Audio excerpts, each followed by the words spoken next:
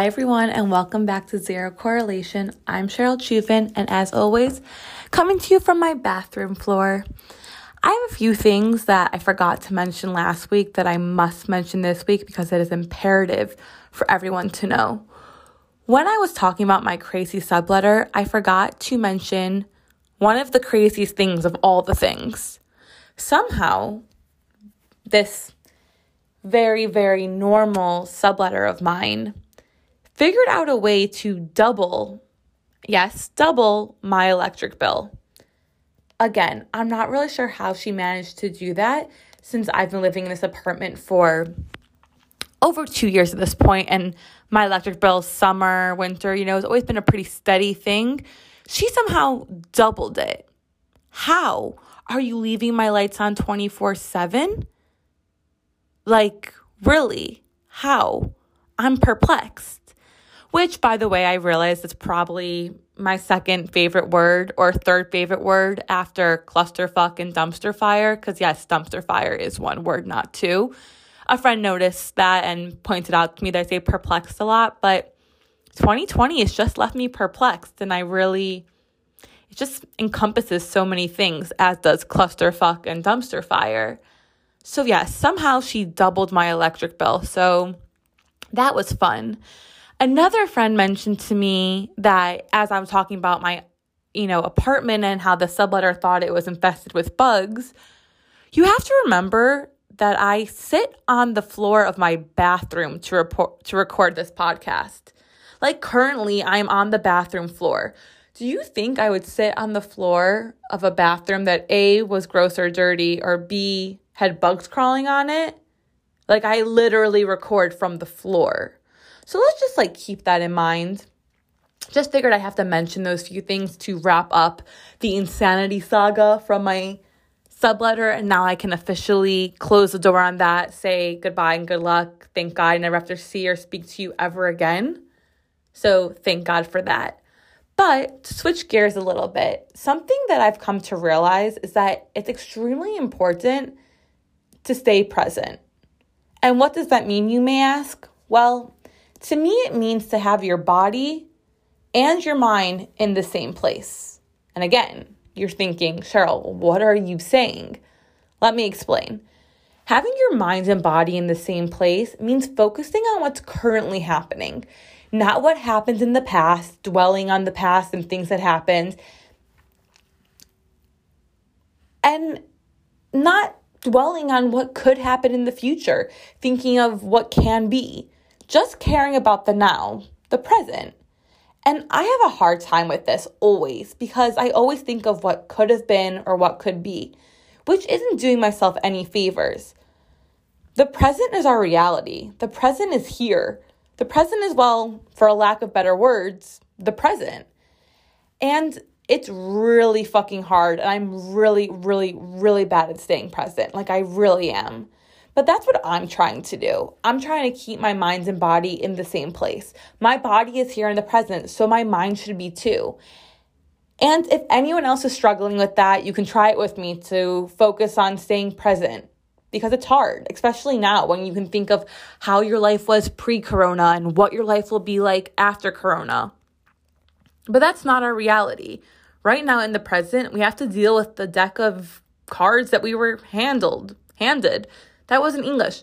Everyone's handed something. You got to deal with it. It's all part of being phenomenally human. And as we know, as I mention every time, being human is really fucking hard. But I'm working on it, so maybe you can work on it with me too.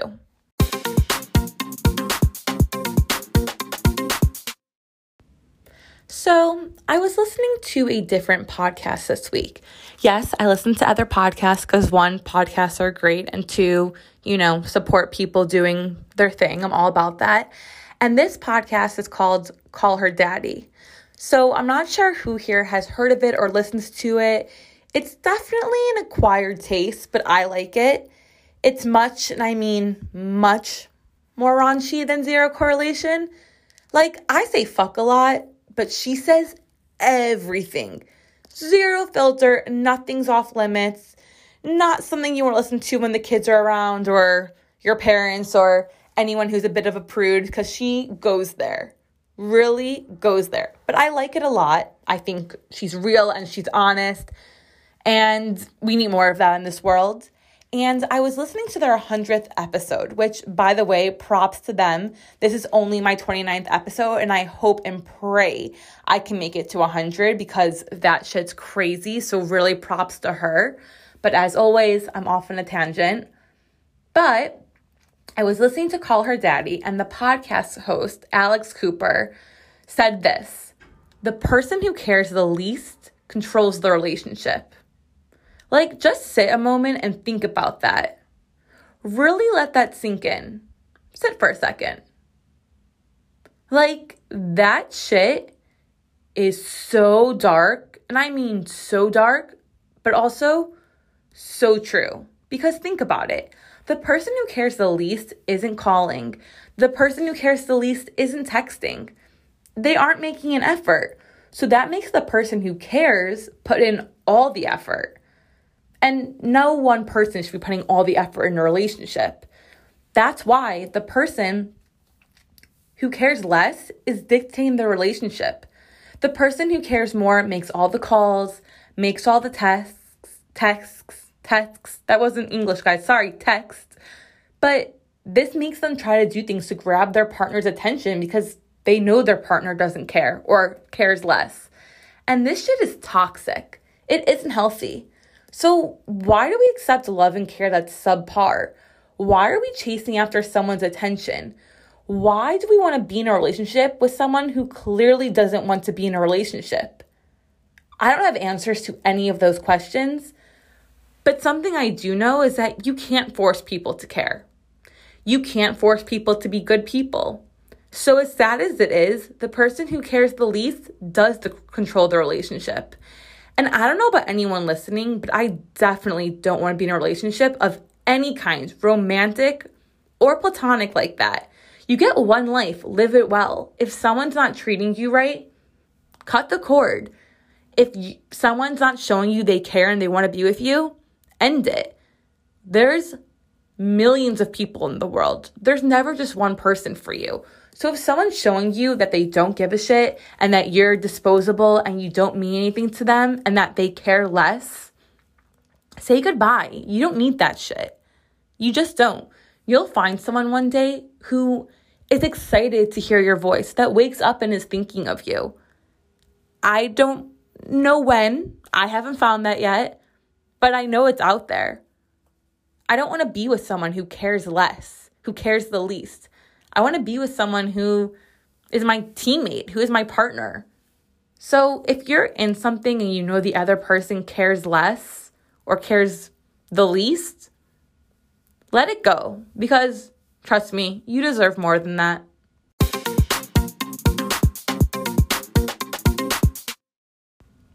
Men, let me help you. Like, please let me.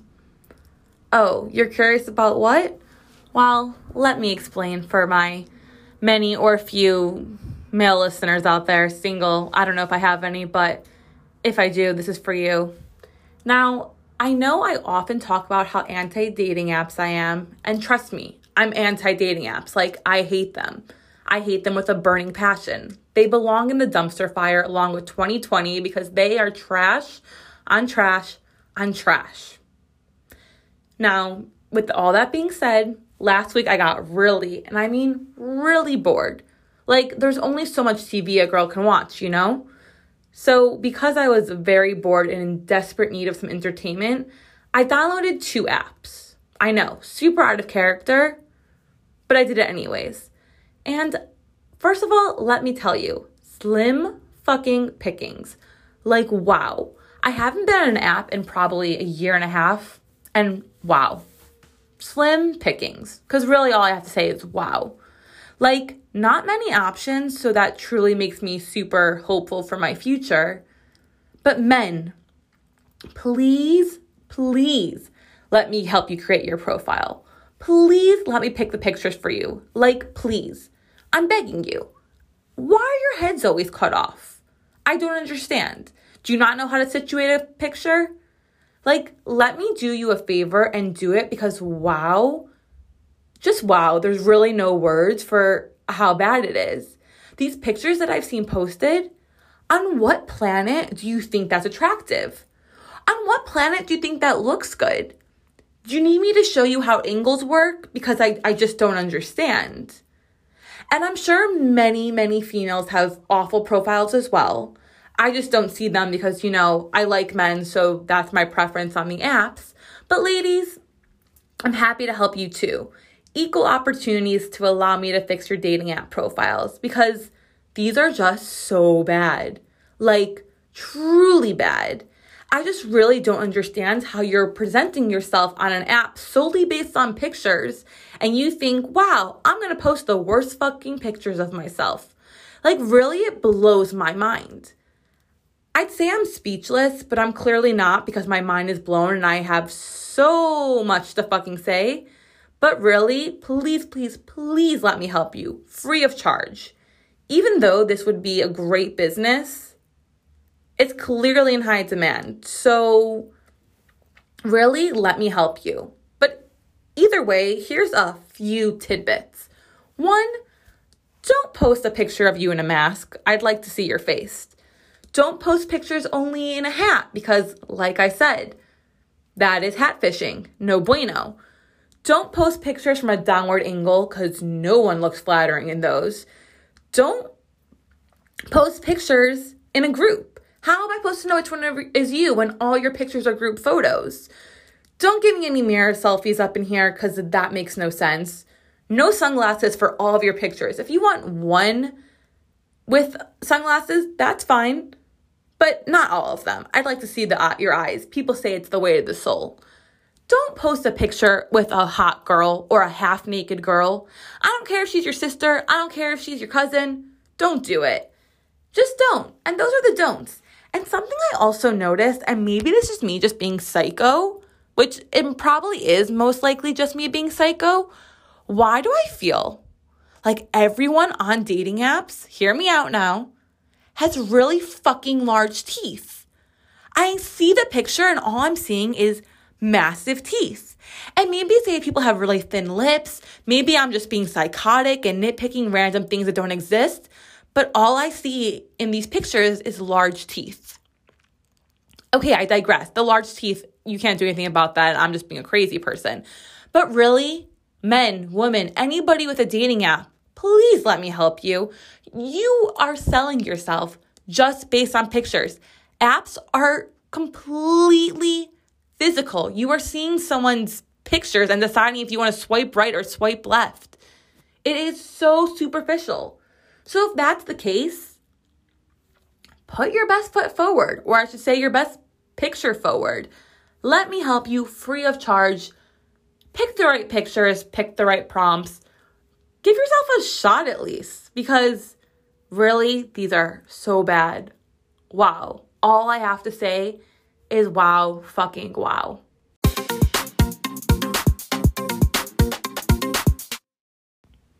So, as I mentioned last week, 2 weeks ago, I don't remember, I'm in between jobs right now. So, this week, I took a subbing job as a second grade English teacher. Yes, a teacher. Yes, I taught in a classroom with students. What people went to grad school for freaking forever, I basically got my degree in 2 days. Now, let's be real. Knowing me personally, or just being a listener of this podcast, would you ever, and I mean ever, see me in a classroom? Like, good morning, Miss Cheryl and all. Well, actually, it's a Jewish school, so I was Mora Cheryl, which, if anyone doesn't know, means teacher, which is even more LOL. But either way, it's comical, and it was just amazing on many, many levels. So let's just digest that, because truthfully, I enjoyed it. And I think I was pretty good at it. Maybe I just have the personality to teach, to be able to get in front of a classroom. Unclear. But the best part of it all, and I mean the best part, is since it's a Jewish school, there's a dress code of modest dress, which is great, no problem, but actually small problem. I don't own modest clothing. I don't own a skirt that reaches my knee. I don't think I've worn a skirt that isn't a mini skirt in probably like 5 to 6 years. my life and wardrobe has just changed. I was working in corporate. I didn't need to be wearing a certain type of modest clothing. So being a person who didn't own a skirt but obviously needed one, I did what any girl would do. I borrowed it from a bestie. Thanks, Mel. You're a lifesaver. But really, the whole thing is really rather funny. Me, a teacher. A proper teacher. Teaching actual things. Me teaching the youth of tomorrow. Really, I laugh at myself just thinking about it. But either way, it happened. They survived. I survived. I learned all the kids' names within a day because I had to keep telling them to stop talking, to sit down, to pay attention. So really, I was just teaching a younger version of me.